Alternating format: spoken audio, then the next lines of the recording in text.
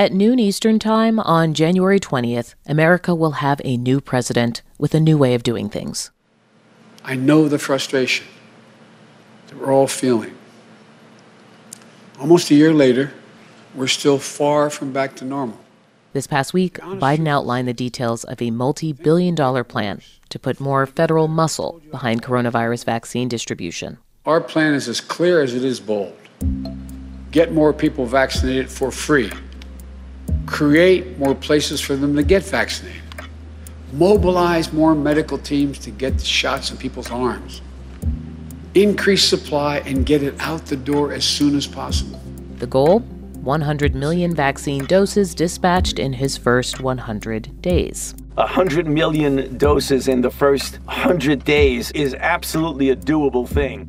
Dr. Anthony Fauci, who will be the Biden administration's chief medical advisor on the pandemic, said on NBC's Meet the Press this week, it can be done. Biden's other 100-day goal? For all Americans to wear a mask. At least for the first 100 days and maybe more, everybody wear a mask. Keep the distance. Avoid the congregate settings. Consider this. In days, the Biden administration will have the full resources of the federal government. We'll hear how Biden's team wants to use those resources to fight the pandemic. From NPR, I'm Audie Cornish. It's Monday, January 18th. This message comes from NPR sponsor BetterHelp. BetterHelp offers licensed professional counselors who specialize in issues such as isolation, depression, stress, anxiety, and more. Connect with your professional counselor in a safe and private online environment when you need professional help. Get help at your own time and your own pace. Schedule secure video or phone sessions, plus chat and text with your therapist. Visit BetterHelp.com/consider to learn more and get 10% off your first month. It's Consider This from NPR. The person in charge of coordinating the president-elect's pandemic response is Jeff Zients. So starting on January 20th, we're going to throw the full weight and resources of the federal government behind managing this crisis. Zients, who briefed reporters on a call last week, is a veteran of the Obama administration. He's known as the fixer who came in after the rocky rollout of healthcare.gov. Now, the Biden plan has 4 key pillars.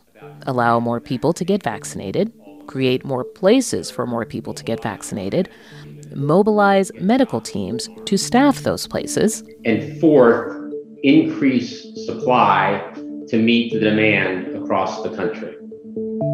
Starting with allowing more people to get Those are the broad strokes. Here are some of the details. The Biden plan would expand vaccine eligibility nationwide to include everyone 65 and older, as well as teachers, first responders, grocery store employees. Several states have already expanded eligibility to those groups. This doesn't mean everyone in these groups will get the vaccine immediately, but it will mean that as vaccines reach communities, they're administered to people instead of sitting on freezer shelves. It would also send mobile vaccination clinics to hard-to-reach communities and set up 100 mass vaccination sites run by FEMA with help from the National Guard. There would be a public education campaign specifically about the safety of vaccines, and Biden would take a step the Trump team was reluctant to by using the Defense Production Act to get companies to produce supplies like tubes, syringes, and protective equipment. All these steps will take some time. Biden pitched the plan for the first time in a speech this past week. It may take many months to get where we need to be. There will be stumbles. And yes, I know so much has already been asked of you.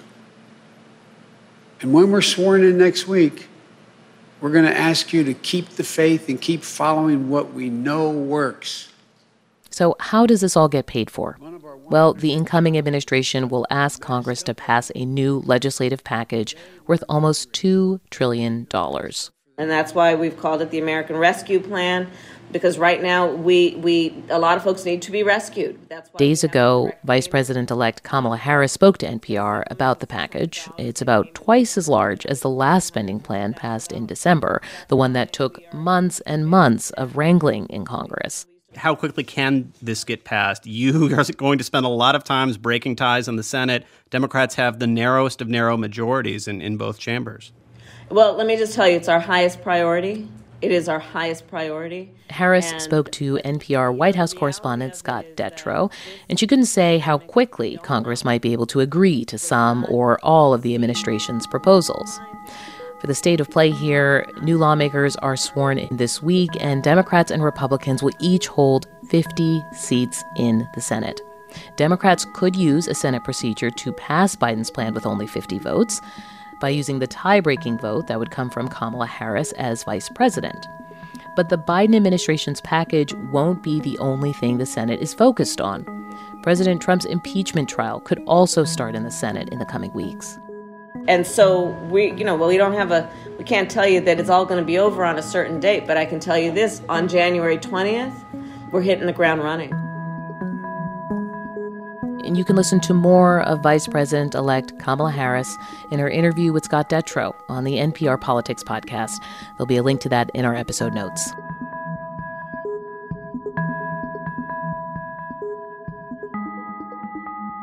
The stakes are high for what Biden does next. He'll take office nearly a year after the first case of the virus was detected in the U.S. That happened on January 20th, 2020 in Washington state. Since then, according to the latest data from Johns Hopkins University, nearly 400,000 people have died. And one of them was Reverend John Wilkins from Memphis, Tennessee. He just he loved life, and he lived it to the fullest.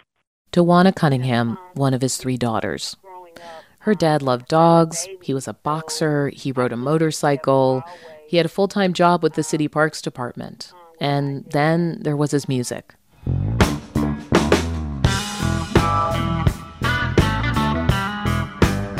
Reverend Wilkins played professionally in the studio and on the road and in his church. Come and go with me to that down home church. I just remember growing up, we would all sing it. It didn't matter what family function. It would be a birthday, it could be Thanksgiving, it could be Christmas, it could be the 4th of July. You talking about a good time at the down home church. You talking about a good time. Wilkins and his band had even produced an album. But in April of last year, he got COVID-19.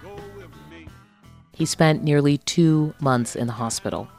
His daughter, Tangela, still remembers the stereo they brought him in the hospital with a CD of his album.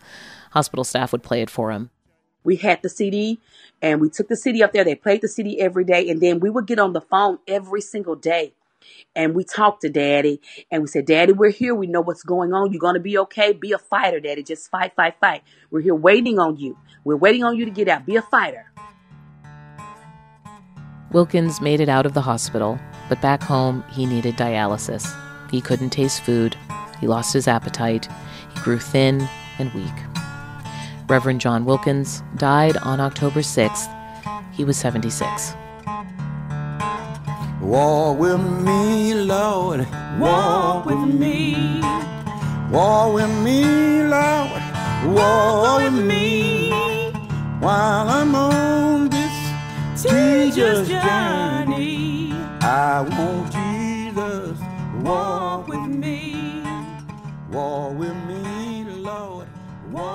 400,000 people is a staggering loss of life, almost the size of Minneapolis. I mean, it's hard to imagine how we got here.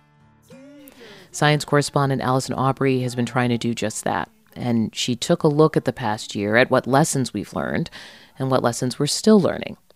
Here she is with NPR's Steve Inskeep.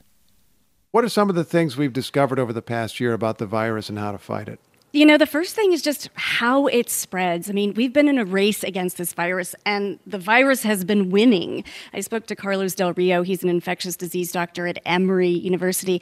And, you know, he says part of this can be explained by a factor that we were unaware of a year ago, and that's the level of asymptomatic spread, people being infectious without realizing it. The Achilles heel of this virus, and the advantage this virus has is this asymptomatic transmission. You can be infected and asymptomatic and still be transmitting it. So just because you feel fine doesn't mean that you're not infected. That's a huge lesson. And it really helps explain how the virus got a foothold and how it came to circulate so widely. Yeah, I can remember prominent people, including members of Congress, saying, well, I'm not wearing a mask because I'm not sick. Right. Just looking past asymptomatic spread. Now, we did learn about masks, and we should note that officials were skeptical that a mask would make any difference at first for ordinary people on the street as opposed to hospital personnel. But then they came to think masks were vital for everybody. So what has the evidence actually shown over the months since then? You know, despite the politicization here, there is a lot of evidence that they help. Consider this one. I mean, thousands of Americans have been surveyed in every state every month asking to what extent they adhere to social distancing and masking. One scientist behind this project, David Lazar of Northeastern University, told me what they have found is striking. What we can say from our study is that the states that through the early fall were least adherent to social distancing measures and mask wearing were the earliest states to be hit hard in this winter surge. Yeah, and it's like a state-by-state national experiment, and now we have results. That's right. I mean, and later this week, President-elect Joe Biden plans to sign an executive action to, mandate masks on federal property and in interstate travel. What have we learned, Allison, about how the virus affects people who do get it? You know, most people recover fully, but up to 10% of people have lingering symptoms. You've heard them called long haulers. And people sick enough to be hospitalized tend to fare a lot worse. I spoke to Dr. Emily Brigham about this. She's a co-director at the Johns Hopkins Post-Acute COVID Clinic. We spoke about a new study out of China that finds 6 months post-COVID, about 76% of hospitalized patients have at least one symptom that still persists. The most common symptom 6 months out within the study was reported as fatigue or muscle weakness, which I would say is commensurate with some of our experience at Johns Hopkins. They also see patients with shortness of breath and lots of other symptoms. You know, it's just another indicator, Steve, of the toll of this virus and the urgency to get people vaccinated. Does that lead to another lesson learned? It doesn't have to take 5 or 10 or 15 years to develop a vaccine. That's right. As NIH Director Francis Collins wrote recently, developing this vaccine in 10 months, a process that normally takes 8 years, is truly unprecedented. But there are major challenges we're seeing given this chaotic rollout in these initial weeks. I spoke to physician Joshua Sharfstein about this. He's now a contender for the top FDA post in the Biden administration. He says there's been a lack of coordination and funding. Really, the public health system has been trying to do this with one arm tied behind its back. You know, the rescue package Congress passed last month will help. Biden will ask for more. And Dr. Anthony Fauci said yesterday that the goal of giving 100 million doses in the first 100 days of the Biden administration is absolutely a doable thing, he said. He says 2 additional vaccines, including the 1-dose Johnson & Johnson vaccine, will be evaluated in the next couple of weeks by the FDA. So when will the pandemic be under control? You know, I spoke to Ali Mokdad at the Institute for Health Metrics and Evaluation, and he says really the latest modeling is very encouraging. He says if everybody keeps doing our part, we can have, quote, a good summer. All indications right now, simply because of the seasonality and the rise in vaccination, we're going to see much better days ahead of us if we keep up and keep our guards and remain vigilant. We can have a good summer. Ali Mokdad of the University of Washington, who spoke to NPR science correspondent Allison Aubrey. You're listening to Consider This from NPR. I'm Audie Cornish.